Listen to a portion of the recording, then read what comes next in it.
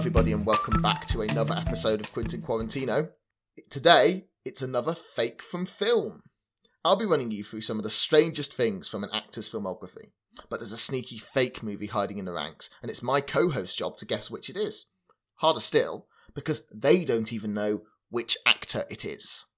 So with me today, it's the whole crew. We've got Finn. Hello. We've got Fraser. Hello, hello. And we've got Jack. I am being held here against my will. What, held at your house? Yeah, who's the hostage? Like, what's Someone the forgot to hostage duct situation? tape the hostage's mouth again. Jack, this isn't the best way to get out a coded message. No, nobody listens to the podcast, so nobody's going to get exactly. This is not the way to disseminate it to the it. I'm police. sure our listeners have a high enough IQ to decode any message you offer. To be fair, I think we have been reported to the police numerous times. Maybe it'll have got back to them. Anyway, let's start, shall we? So, on today's episode, we're going to be covering someone with a pretty strong filmography of movies. They range from okay to Marvel to amazing. He's been featured on this podcast precisely 3 times, or possibly more. I don't know, because I don't listen to this shit. It's the coolest man alive, as voted by me just now.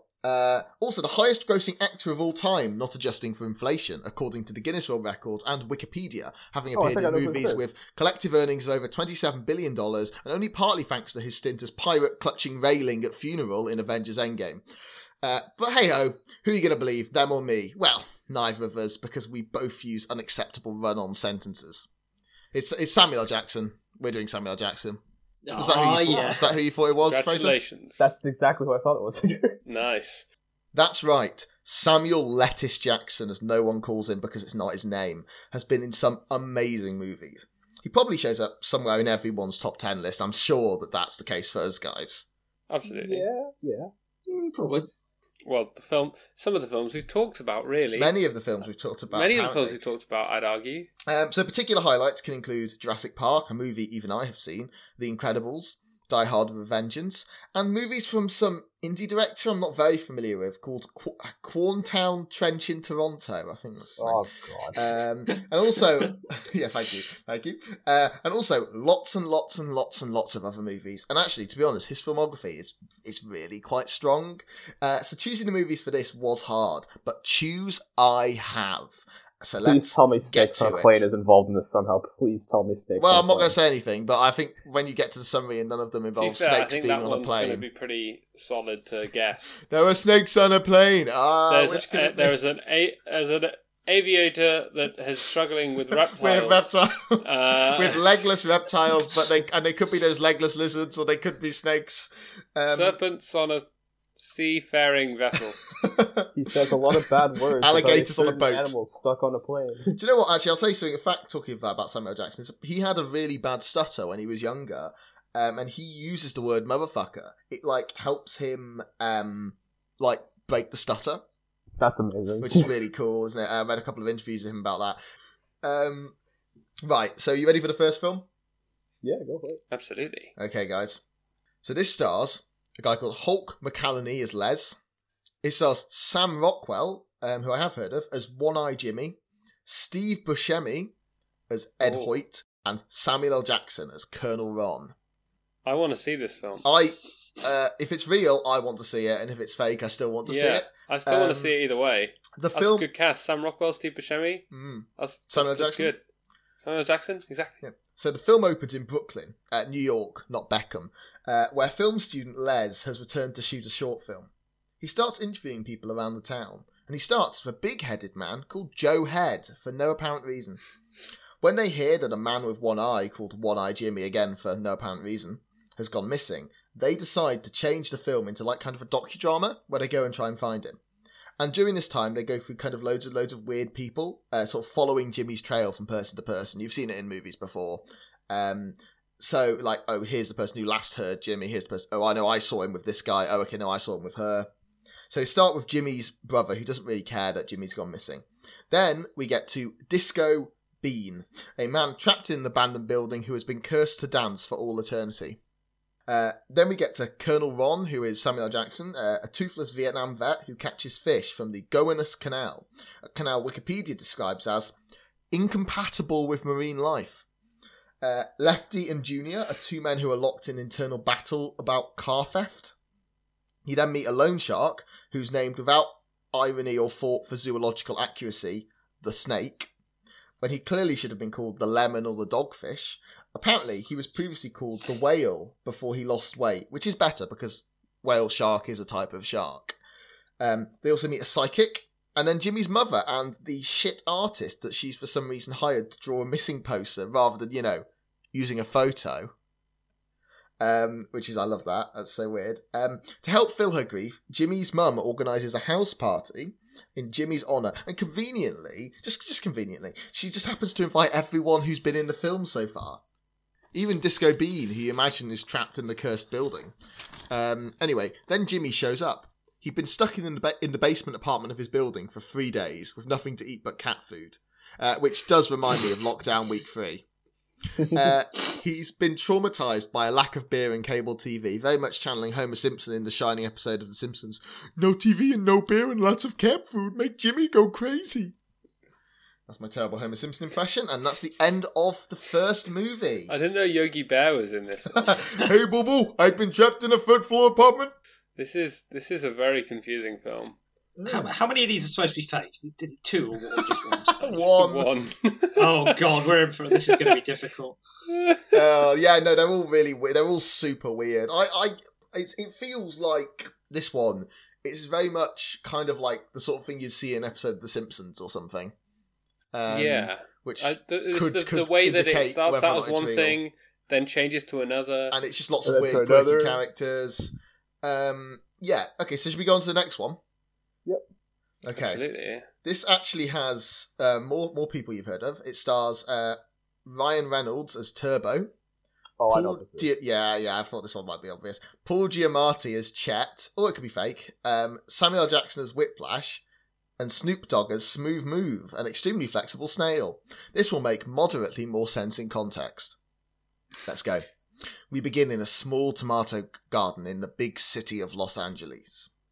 A snail called Theo has nicknamed himself Turbo in the same way that all lonely nerds give themselves cool nicknames.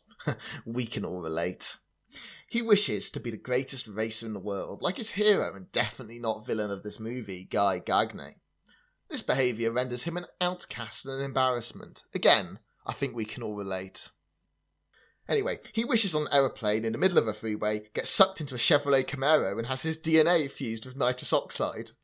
Instead of dying immediately, as he would if new compounds were integrated into his entire genetic structure, this blasphemy unto God survives, and promptly causes a single tricycle pile-up in the garden with his newfound super speed. For this, he loses his weird snail job that I can only imagine consists of making slime and fearing salt. And then Jack probably laughs because of how much he loves it when snails touch salt. No, I like snails. It's slugs that I like watching foam up and die. Oh, that's fine then. Wait, you add salt to slugs for fun? That's a previous episode of this podcast. No, not for fun, but you make like lines of salt around things that you want them to not eat. Whoa! That's you're thinking of demons, I think, Jack. You're thinking of demons. Eggshells works too. Eggshells are way less cruel, though. They probably don't make the slugs explode, do they? The eggshells. Doesn't make them explode, no. It's kind of like the difference between putting barbed wire around something or lacing the fence that isn't barbed with a neurotoxin. Okay, his brother Chet is kidnapped by a crow, and Turbo saves him, only for them to both be captured by Tito the taco truck driver and forced to compete in a snail race. He wins, and the other racers, who are led by Samuel L. Jackson's character Whiplash, begin to call him Turbo. The snails then begin their war on humanity, destroying all who stand in their way in a brutal and bloody conquest. It's what I wish I could say. Instead, they help bring business to Tito's taco store. Hey. Turbo convinces Tito to enter him in the Indy 500. Oh yeah, also snails can speak English. That was an important detail. It's B-movie level then, basically. Yeah, I should have said that. Anyway, he manages to gain entry by achieving speeds of 226 miles an hour, for which he would obviously be immediately dissected if this was real. But he doesn't. He manages to get entry into the Indy 500. But later that night, Turbo then sneaks out to meet with Guy Gagne, who demoralises him. Guy Gagne is the villain of the movie, everyone. Who knew? The next day, Turbo stumbles. Wait, sorry, can snails stumble if they only have one foot? Probably.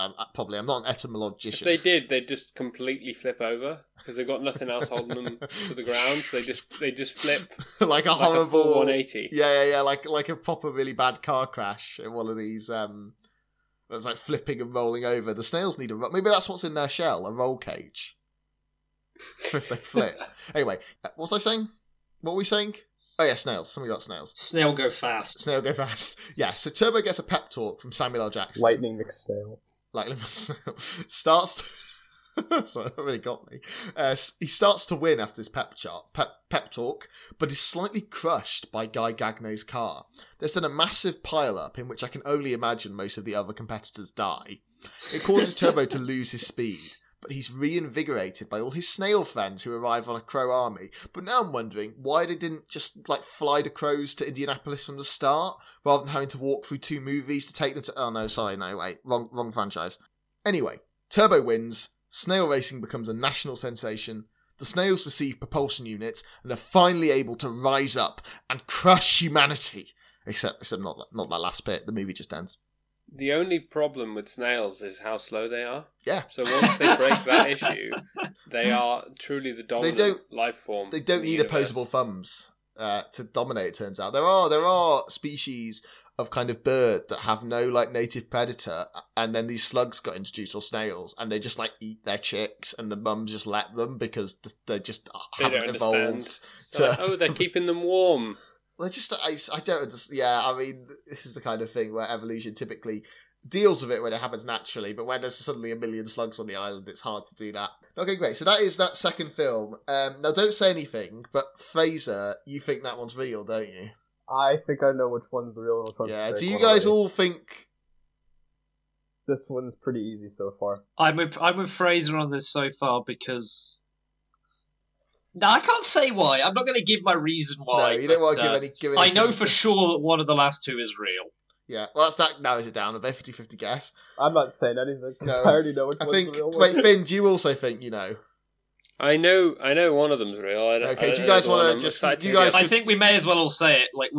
We all remember Turbo being in the cinema, don't we?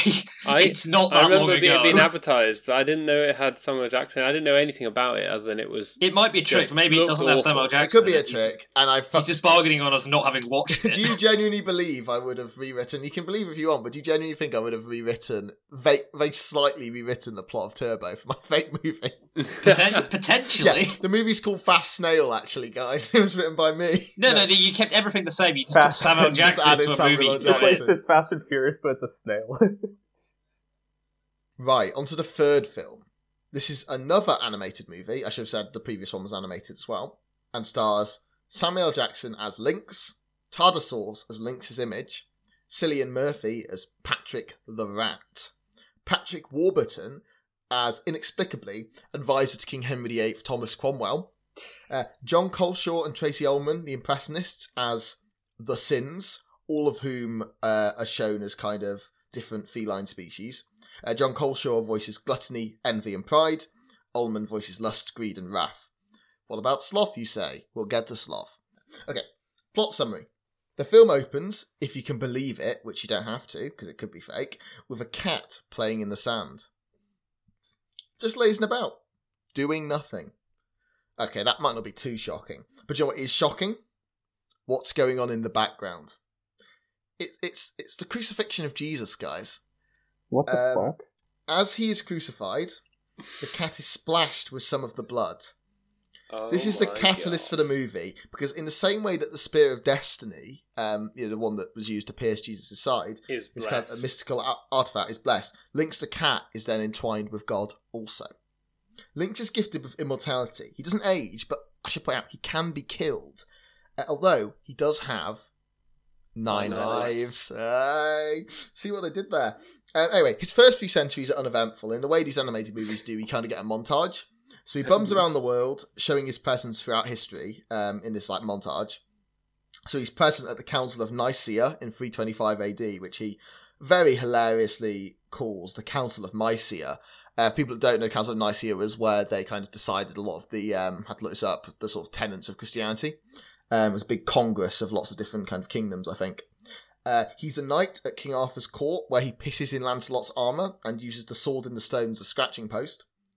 He's actually present, I'm impressed by this, at the Battle of Hastings, and he tries to warn Harold about the oncoming arrow, and he fails. But then afterwards, in true cat fashion, he ruins something valuable by shredding the Bayeux tapestry with his claws.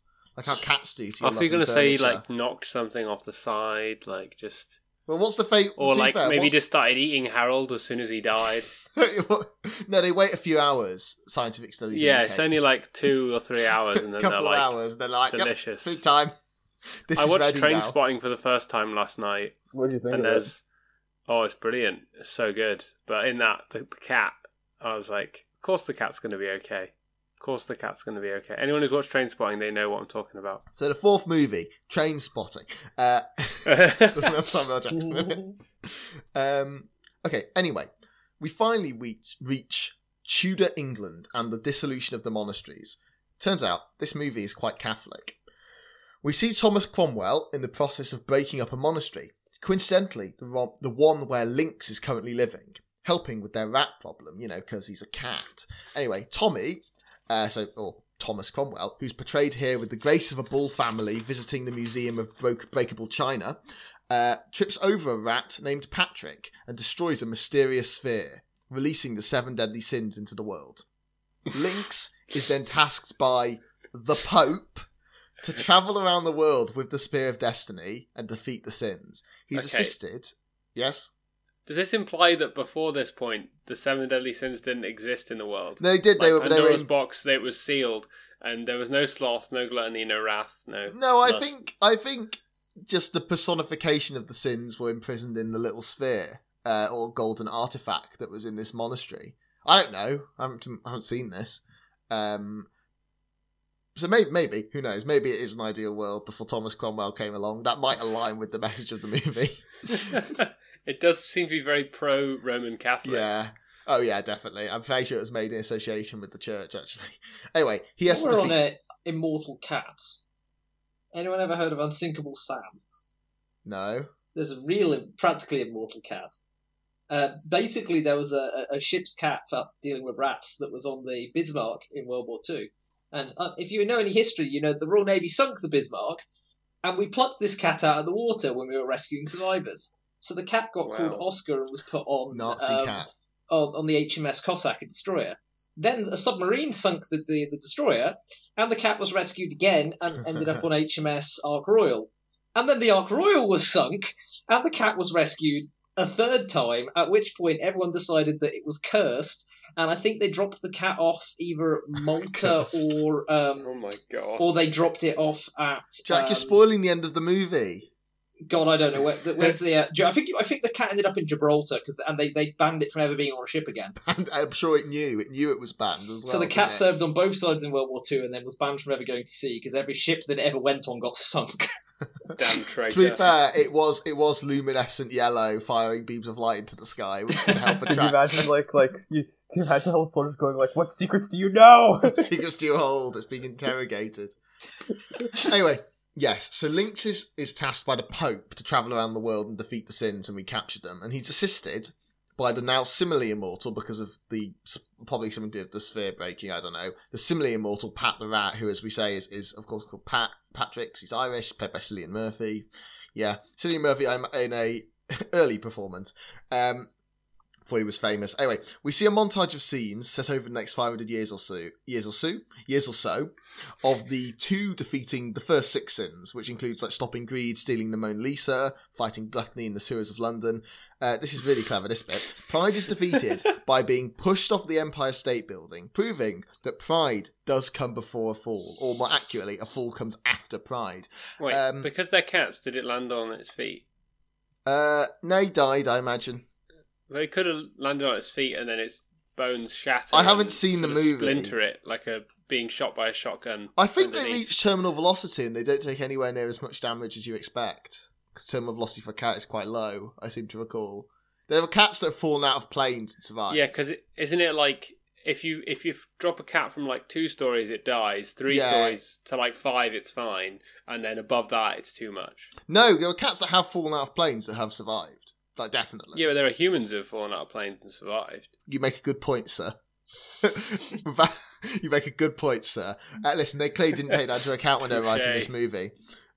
During this time, Pat and Lynx actually become good friends. Anyway, finally, in the year 2001, they find Sloth, and he turns out to be Lynx's lazy past self. Together, Pat and Lynx destroy Sloth, and in doing so, learn the true meaning of friendship, and possibly Catholicism. The movie is unclear. That's the end. There you go. Isn't it beautiful? What a beautifully inspiring story of friendship against the odds. It's very powerful. It's moving. I like to think so. Yeah, it's nice to find a movie that's like, rather than, because obviously the majority of these animated films come out of America, and that's when it tends to be, with a Christian message, it tends to be quite Protestant-y, because that's the overwhelming majority of Christians in America. So it's nice to find a movie that does the opposite. That despises Protestantism right from its very outset. Right from the start. God is about spending money. Remember, everybody. Would you guys like to move on to the fourth movie, if you don't have anything else or any questions about that movie, which is another animal-based movie? Oh, God. It's not animated, though. No further questions. You want to escape to. Right, let's escape into the second to last movie, which I can guarantee you is one you're going to want to escape even faster. This movie stars Bob Saget as Carl, Lewis Black as Jimmy, Christina Applegate as Melissa, Monique as Vicky, and Samuel L. Jackson is the narrator. Let's get on. This winner of the Oscar for most likely to be a fake David movie begins in the icy clouds of wherever it is penguins live. Antarctica? Or anti-Antarctica? Arctica. One of those. As Samuel L. Jackson narrates, we zoom down to view a column of ant-sized penguins marching across the frozen wastes. No, sorry, we zoom further. They're penguin-sized penguins and we're just far away. But they are marching, I did get that bit right. It's dubbing over stock footage time, guys!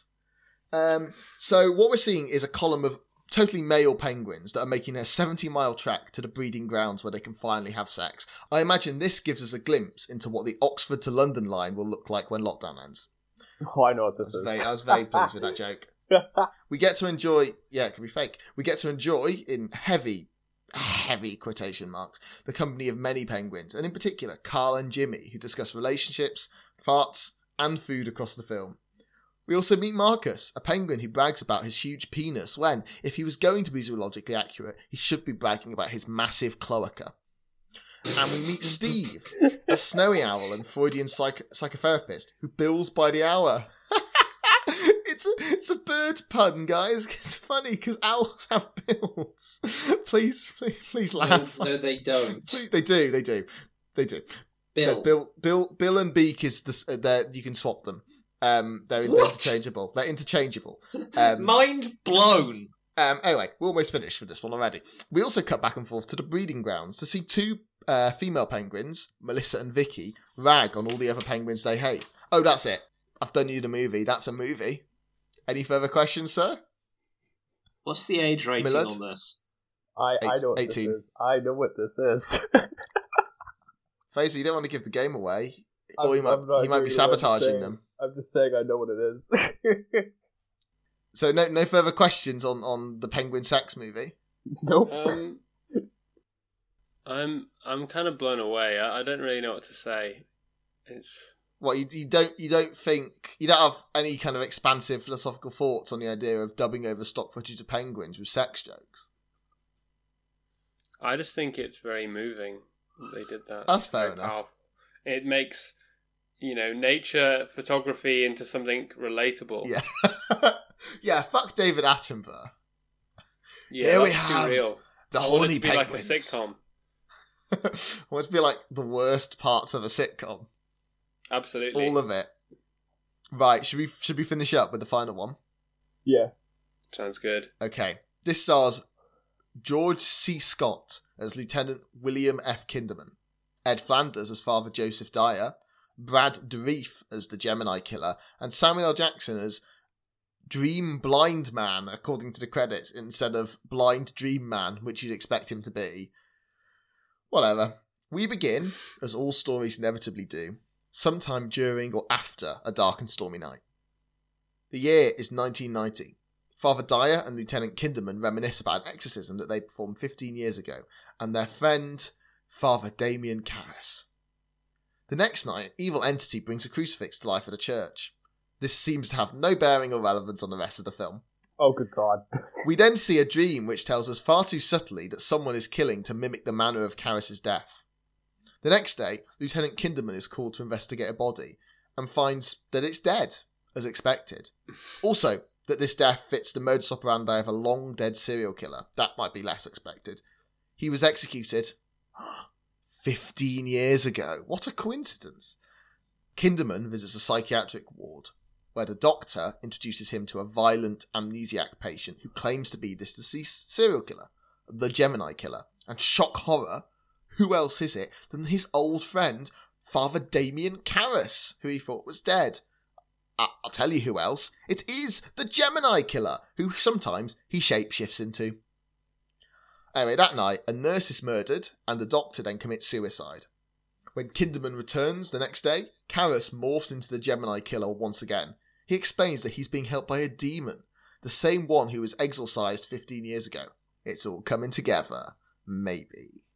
This is its revenge. It uses Karras' body as a conduit to let Gemini possess the other patients and use them to kill. Later, he uses an old woman to try and murder Kinderman's family, but is stopped when someone starts to exorcise him. But Just like Watch Dogs Legion. I've not played Watch Dogs Legion, but it doesn't sound much like Well, it's just, you just have a cause, you just randomly take over people's bodies, and you're just there like, yes, to do this murder, I must be this person. Let's go with yes. This is Watch Dogs the movie. But Watch Dogs prominently features demons, I think. Anyway, but the demon takes over Karras' body and then mutilates the priest that's come to exorcise, not exercise. Keep running, priest. Keep running, father. If you keep your heart rate above 120 BPM, I won't cut you into pieces. It's like Speed. It's like Speed or Speed 2. Kinderman goes to the hospital. This is Speed 3, guys. Kinderman goes to the hospital on a bus. Kinderman goes to the hospital and fights the demon, and ultimately he manages. Turning over my notes. He manages to shoot Karras, killing him and breaking the link. Everyone lives happily ever after, except for all the dead, mutilated people. That's the end of the movie. So, those are the 5 movies. Just to briefly recap. Do you have any questions about that one? And probably many, but any prescient questions, any of you? What rating is this film? 15 and 18. Okay, so it is actually got mature themes, because it just seems like the way it's handling these things is just so absurd that it could just be it is the 90s, you're just describing. So... I'm just describing a loose series of events. Yeah, I do read a lot about serial killers, and do a lot of serial killing. I'm Gemini. You got theory and practical experience. Yeah. I am the Gemini Killer, guys. That's good to know. But please don't listen to this podcast, as we established. Is the Gemini Killer a subgenre of Zodiac Killer? Very specific. Does that mean that there's multiple Zodiac killers, and that's why they haven't caught him? I'm really scared of the Aquarius Killer. The Leo Killer's pretty bold. By Zodiac Killer, you mean Ted Cruz, don't you? Yeah, obviously Ted Cruz. Well, maybe it's like Spectre and James Bond, and it's like a secret organisation of calendar Zodiac-based serial killers. Yeah. And Ted Cruz is all of them. Oh my goodness. Oh man, I should have said sorry. Gemini was played by Ted Cruz. Okay, good to know. No, okay. Jack, do you have any questions? That's the post-credit scene. Do I have any questions? Many. Why did I agree to this? Many. Oh God, I don't know. Okay. I can't verbalize. Can't verbalize your mind. My brain is kind of broken. Yeah, these are really. This one's. What I think you've struggled because you've had to describe everything in such a loose way.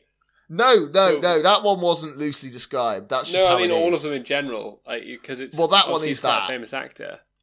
Oh no, that one is that. I didn't cut any. That one is just that. Okay, shall I recap them and then you guys can say what you think? Yeah. So we've got One Eye Jimmy is missing. We've got Fast Snail, Mr. Snailfast. We've got Catholic Cat fighting the Seven Deadly Sins movie. We've got Penguin Sex movie, and we've got what character was Samuel Weird Jackson Possession, in Serial Catholic Killer. Cat again? He was the cat. Samuel Jackson the cat. Okay. He was the main Oh, character. Lord. I know. That is- The last one was Gemini Killer Possession Demon movie that just seems to not even hold itself together as a movie. So do you guys have some strong feelings about which one's real I and think fake? I know which one is fake. Right. Do you guys want to go? Which Fraser? Which one do you think is fake? I think the Catholic Cat is the fake I one. think the Catholic Cat's the fake one. I agree with Fraser. I think the Catholic Cat film is one that I would happily watch if it were real. Because it just sounds so fucking... I know it sounds pretty brilliant in its... I just Insanity? think... I love how it follows the entire Western canon of... and like just... I like the idea that there is a cat that just was part of pretty much all of Western history. Just because it was in the splash radius of some Jesus blood. some guy who got son of God crucified. blood. You know, if it was any other guy who got I crucified, mean, I'm not, wouldn't have done anything, I'm not Christian, nor am I religious, but I would say I don't think Jesus is just some guy who got crucified. you know, the cat only To saw be that. The fair. cat didn't believe in the religious values of cat Jesus. didn't The know. cat was a fucking cat. That's true.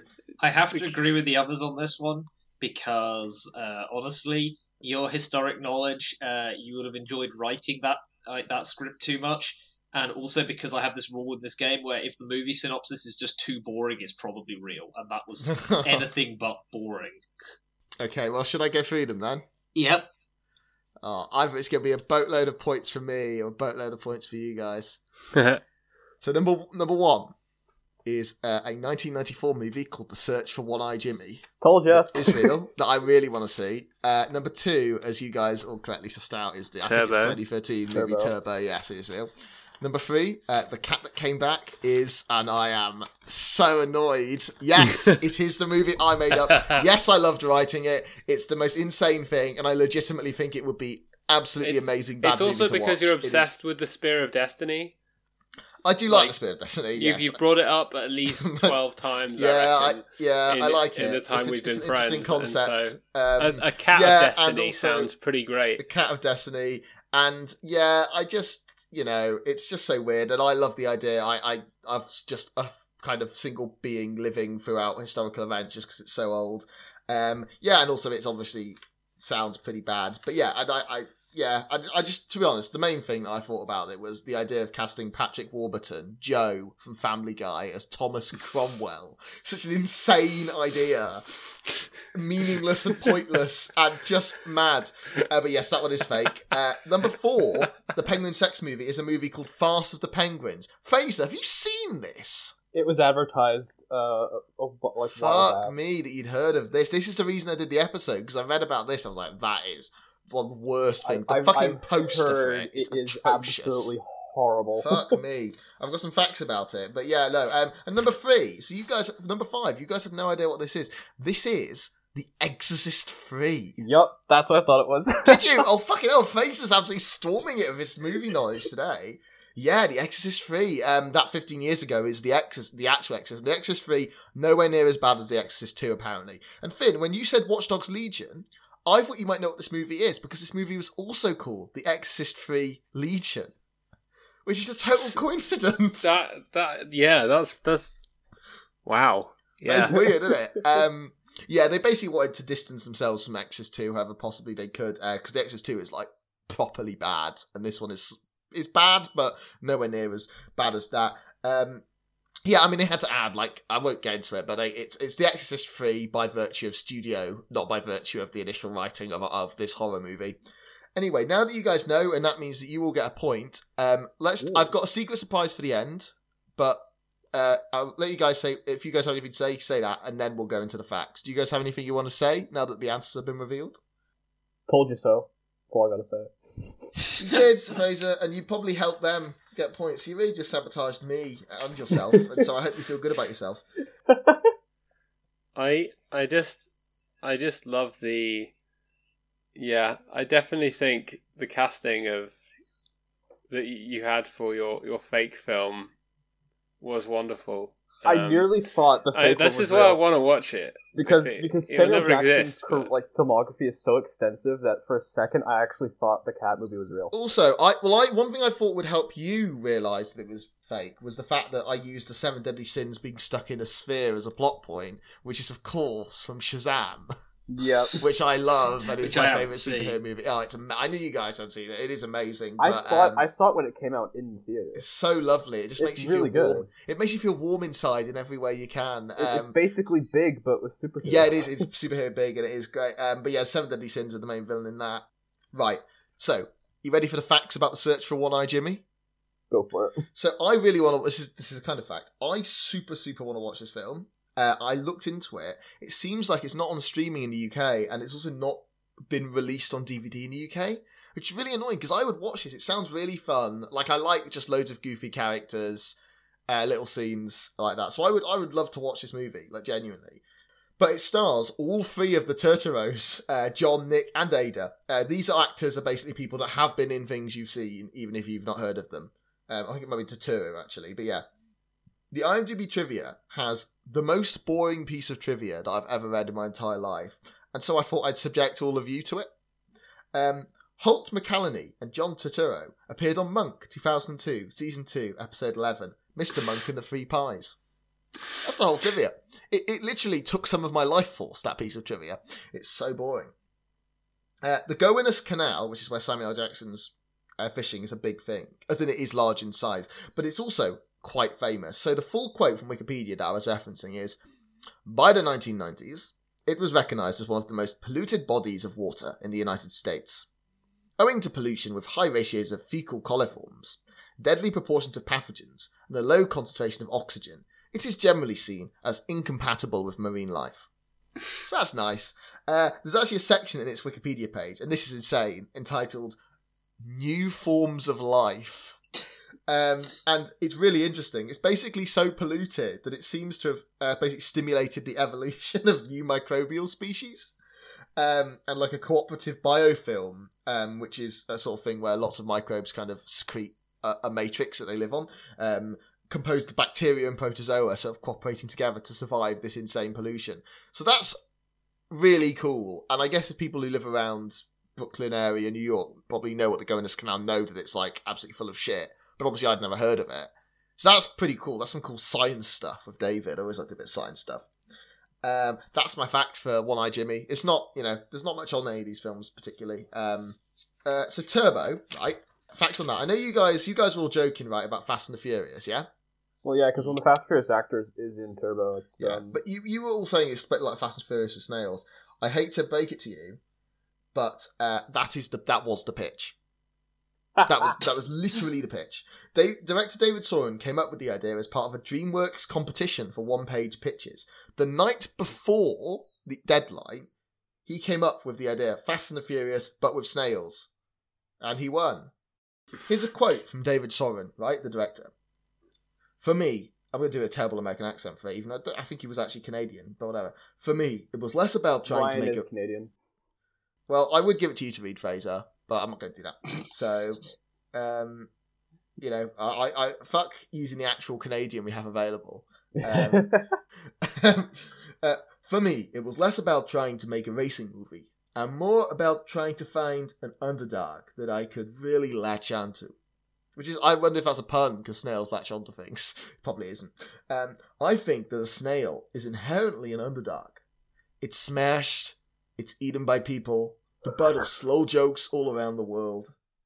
It just seems loaded with obstacles. Obviously, this is my favourite bit. Obviously, the opposite of slow is fast. And that's where racing came into the picture.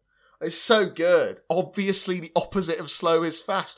God, David, you are the philosophical genius of our time, aren't you? The intelligence of the writing. I mean, it's a fun children's movie. I think that's tended to be the consensus. But yeah.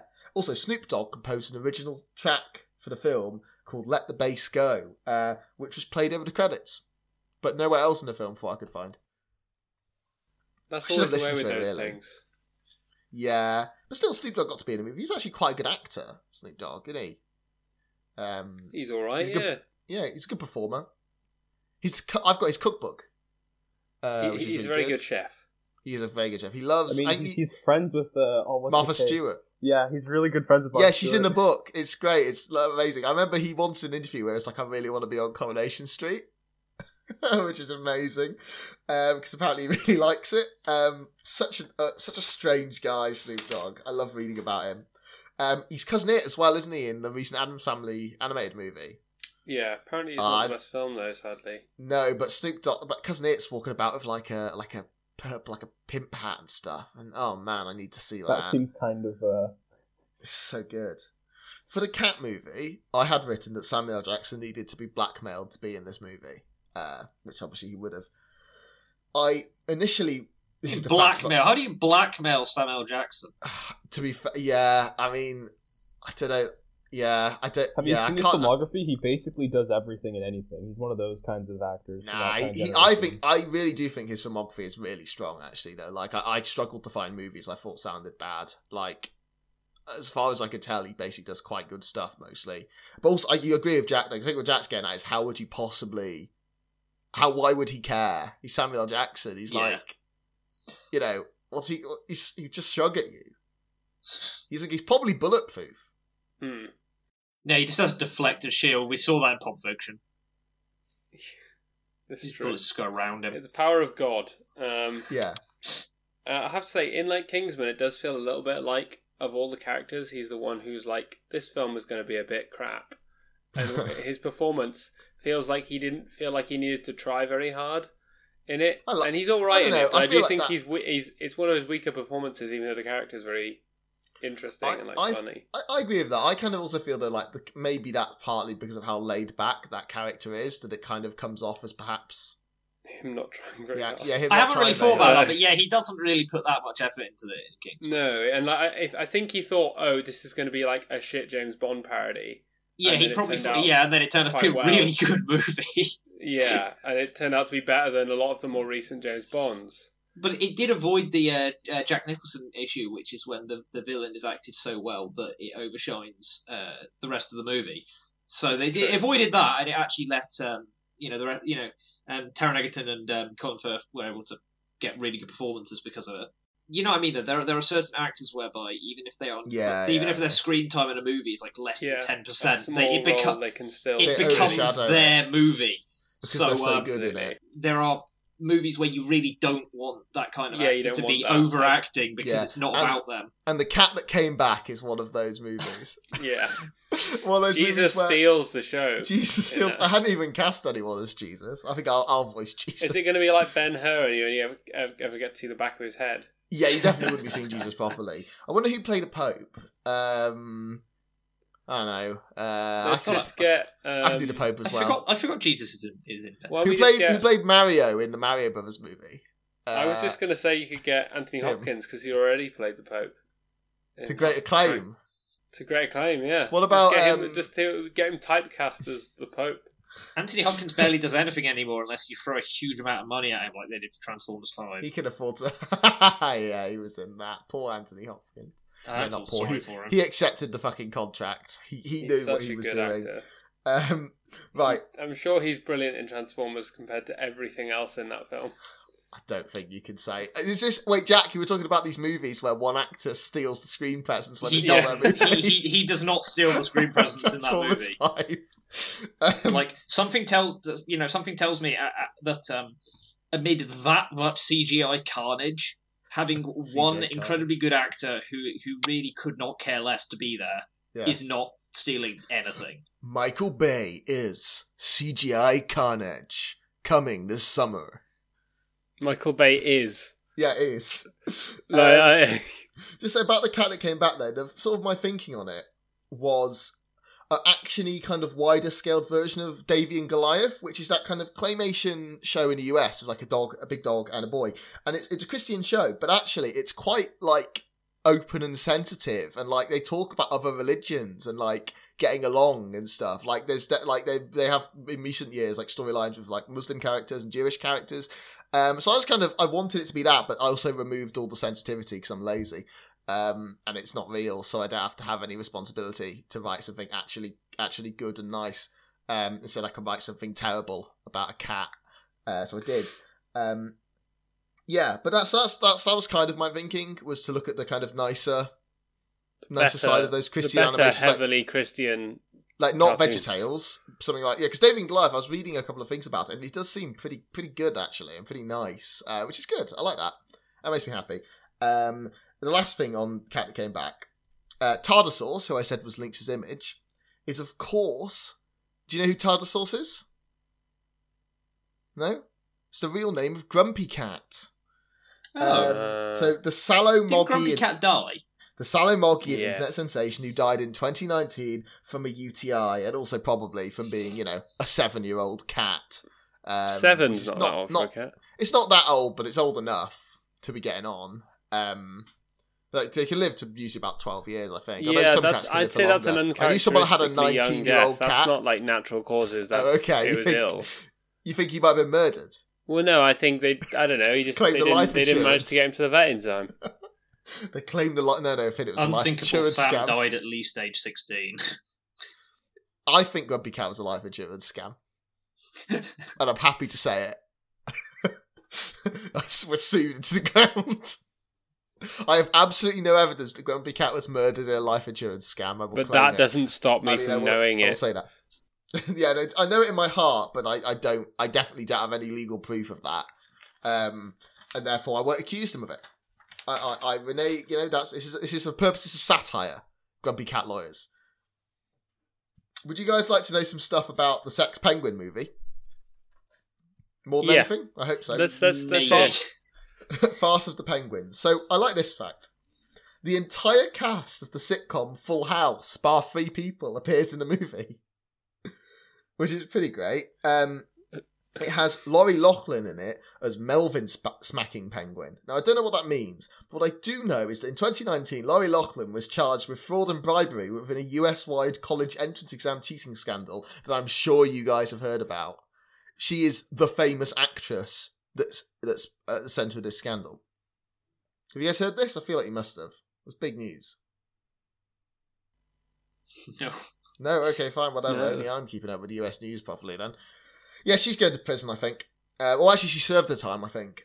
She basically, as far as I understand it, they were like kind of rich people bribing for college admissions. Oh yeah, also- I've heard about that. Yeah, yeah. Sorry, I didn't Very hear much what without- you said originally. Yeah, I'm fully aware very of that. much without their kids' knowledge a lot of the time. So her daughter definitely. Basically, didn't know. yeah. I mean, to be fair, the real crime of it is the fact that universities are getting away with taking bribes without literally a single issue, because their whole structure allows this to happen.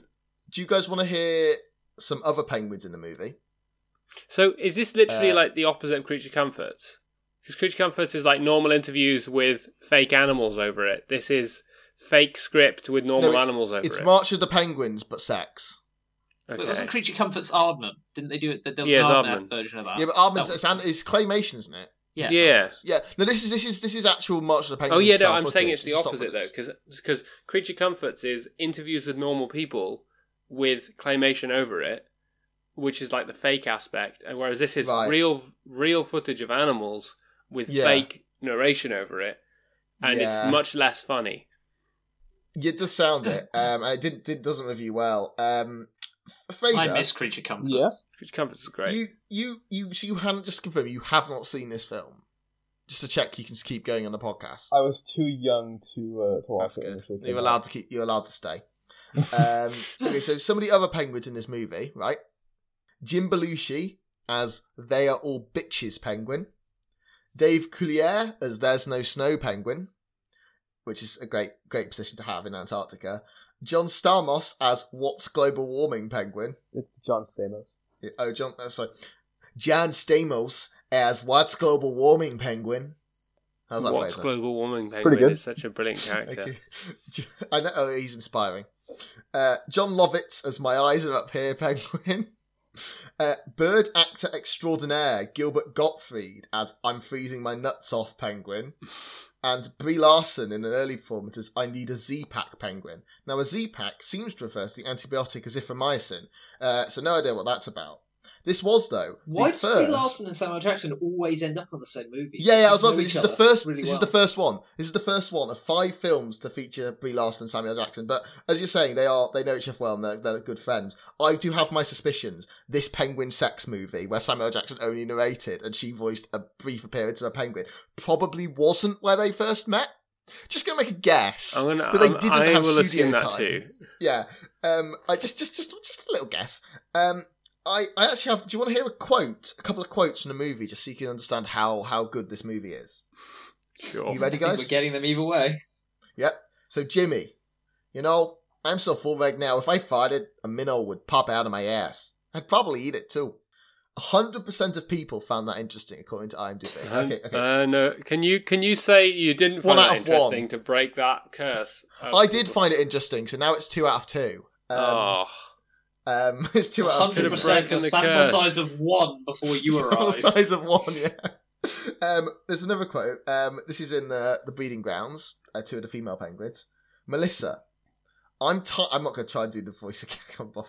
Melissa, I'm tired of the club scene. And then Vicky, so are the baby seals. Oh no. God.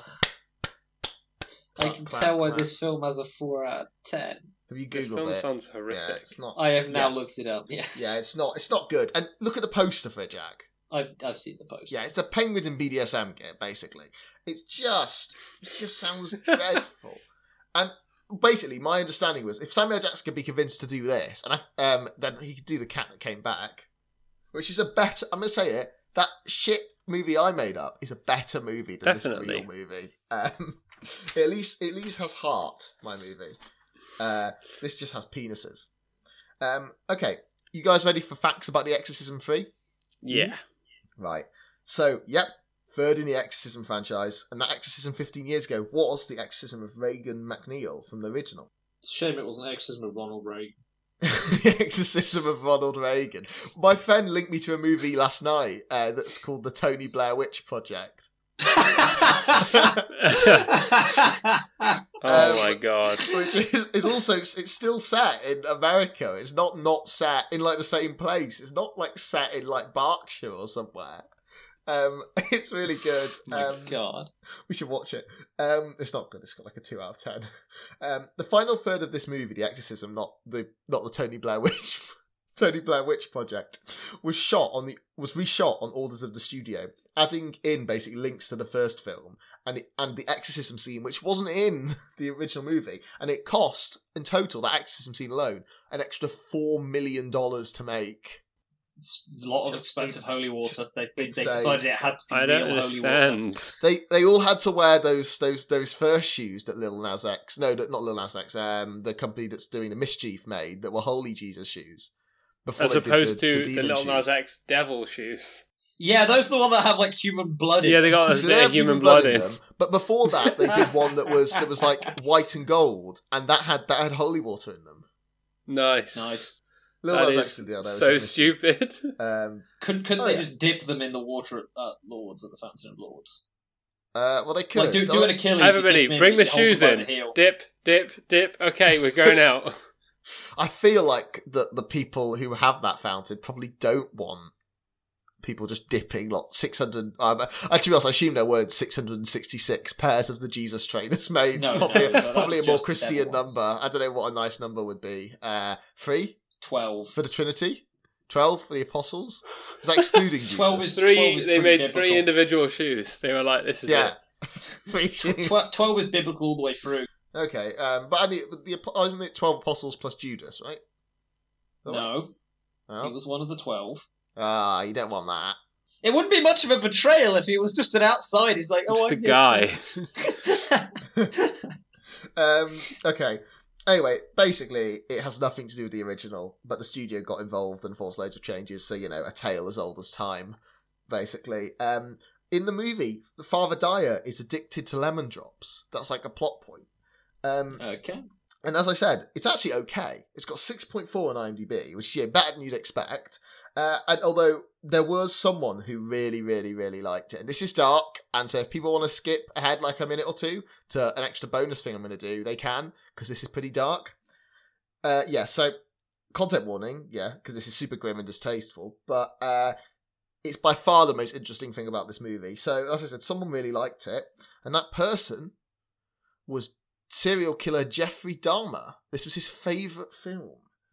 He used to show the movie to his victims, and the clips were actually clips of the film were shown at his trial. And unsurprisingly, I wonder if you can guess which character he identified as. Oh, it was the Gemini Killer. And he actually used to wear yellow contact lenses to appear more like him. And his other favourite movie character, who was, yes, genuinely Emperor Palpatine. This guy's such a fucking normie. like what? Jeffrey There's this- Dahmer. Like, All I I've don't got know. to say It's is just like, don't present this argument to any boomers that are like, oh, video games and violent movies cause people to become serial killers. I mean, they probably do that if you've already got deep-seated psychoses that's been ignored by society. well, that means they don't cause it. No, it just helps it along. I don't think The Exorcist helped, but I also don't think he would have been absolutely chill. He wouldn't have been working at like a co-op. if He he'd would have not had a seen very The nice Exorcist life, 3. and all his Yeah. victims would have The lived long, difference- fruitful existences if it weren't for Samuel L. Jackson. Yeah, the difference between the timelines was not that The Exorcist 3 was released. Let's put it that way. But yeah, pretty dark, but genuinely interesting. I think He liked the Emperor. That's such a he did like dumb. the Emperor. That's such a dumb thing to say. It's like, oh, you know what I relate to in Indiana Jones? The Nazis. Nazis. Like, Well, I mean, to be fair, I would say it's worse for him to go. Do you know who I relate to in this movie? The serial killer. the When he's serial on killer, trial, for being a serial killer. But let's move on to something nice, because you see, usually that'd be the end, but not now, because it's secret bonus film time. So this one, guys, is separate. Okay, it's either real or fake. You all have one guess each. Okay. You buzz in Do by you want us saying to your like name. write the guess down so that we can't No, just no, no. change it? No, you buzz in to say your name, right? Okay. This is a risk reward thing. Basically, if you think it's real, you also need to guess its name. If you don't think it's real, you can have a go at guessing what I might have named it, but that's fine. The first person to guess which it is, I will buy them a pint next time we meet in person. You are allowed to interrupt, but like I said, you have to buzz in, say your name. But there is a risk reward thing here. You shouldn't do it until you really know. And I know you guys haven't agreed to this, but I'm going to hold you to it. If you get it wrong, you have to buy me a pint. Okay, well, I already owe you Wow. one. Yeah, I think we owe each other one because we couldn't remember the bet. Okay, they're all sound Are you like this, right? Yeah, you guys ready? Yeah, let's do this. Fraser, you ready? Okay. So remember, you have to say your name to buzz in. A Okay. breakaway group led by an evil space monk threatens to destroy the democratic state. We follow Senator For Love and Thunder as she travels to vote on the creation of a protective army. Boom! Jack! Finn! Jack said it first. Jack, Oh. It's got to be Star Wars Episode 2: Attack of the Clones. Jack wins a pint for me. Ah! No, yeah, you mean I I've just- removed my debt? Is what I've done. No, we already agreed to buy each other a pint, so I'll just buy you. I'll just buy you two. Yes, it is. I'm gonna finish this description of it because I was gonna do Attack of the Clones. Then I thought, if Turbo's obvious, Attack of the Clones is gonna be really fucking obvious. Isn't It will be. I knew it was Star Wars. I was waiting to be able to tell which specific one because the Episode 1 and Episode 2 have very similar first half hours. Is he even in episode 1? I think he's in Yeah, episode he's 2 and Windows. 3. Yeah, he's in cameo in Episode it. 1. He's in He's Episode got 1. a cameo in it, but he's got an expanded role in episode 2. Which I only know because I've researched it. I've It's not not seen even a it. cameo. He has plenty of lines in Episode 1. Doesn't he? near the Okay, end. I read it as he wasn't in it very much. Okay, Well- my understanding was he's in 2 and 3, and he's quite big in 2. Oh, he's not in 3. Nah, is he was in all the prequels, but his role just kind of. I just want to say, I was going to say episode Of course 2. he's in 3. Oh, good. Yeah, I know. I Sorry. knew you were. I knew you both got it at the same time, but Finn buzzed first, but forgot the rules. Yeah, I know. I made you do the rules because when I do quizzes with my friends, they make us say our names. I always do what Finn does, so I've decided to subject it to you guys as well. Oh, fuck your I- friends, David. Yeah, I know. Well, yeah, and it was you guys all along. No, so I will finish. I'll finish it to see what you guys think of my description of this movie I've never seen. So she travels to vote on the creation of a protective army, but she's nearly assassinated. She's then placed under the protection of good guy monks, Beardman and Rage Child. And if you can guess which is which. They stop a second assassination, then travel to a new planet to find the orchestrator. Think of all the bloody words I had to use to avoid saying Count Dooku. There, man-child who hates silicates and Senator 4 fall in love. Fucking hell. On another planet, Beardman finds the cloned army already under production, but also finds the bounty hunter again. I mean, at this point, you've given up. At this point, if we hadn't got it, he's you were been like... seeking. Shock, horror. Well, yeah, the names get more and more obvious as we go. You have the clone army and bounty hunter. Yeah, I know. But it's hard to write. It's hard Headhunter. Or... Okay, that's fair. Man who looks for people for money. The Finderer. The Finderer. With a doppelganger planet. There we go. This is that movie I made up, the pharmacy movie from the last episode. At the same time, Mr. Sand gets a bad feeling about his mother and heads back to his home planet of Just a Big Desert to see her. There he finds out that the anti-Semitic stereotype who owned her as a slave, oh yeah, by the way, there's slavery in this movie, in this universe, who knew, has sold her on. She's since been captured by raiders for whom I could not be bothered to write funny names, but that's fine, because Mr. Small Particles of Rock kills all of them, so they'll never be mentioned again.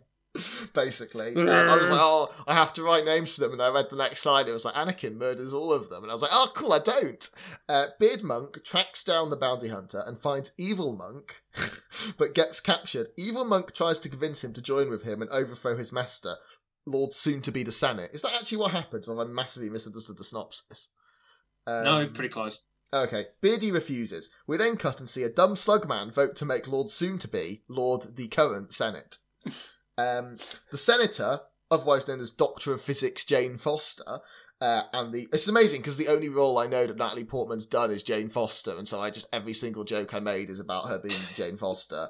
And the I Hate Sand Wonder arrive to rescue Beardy Weirdy, but are captured too. But don't worry, a diminutive dyslexic swamp monster, a penis-headed man, and Samuel L. Jackson show up to save them. Evil Gandalf escapes and passes plans for a superweapon to Mr. Currently the Senate.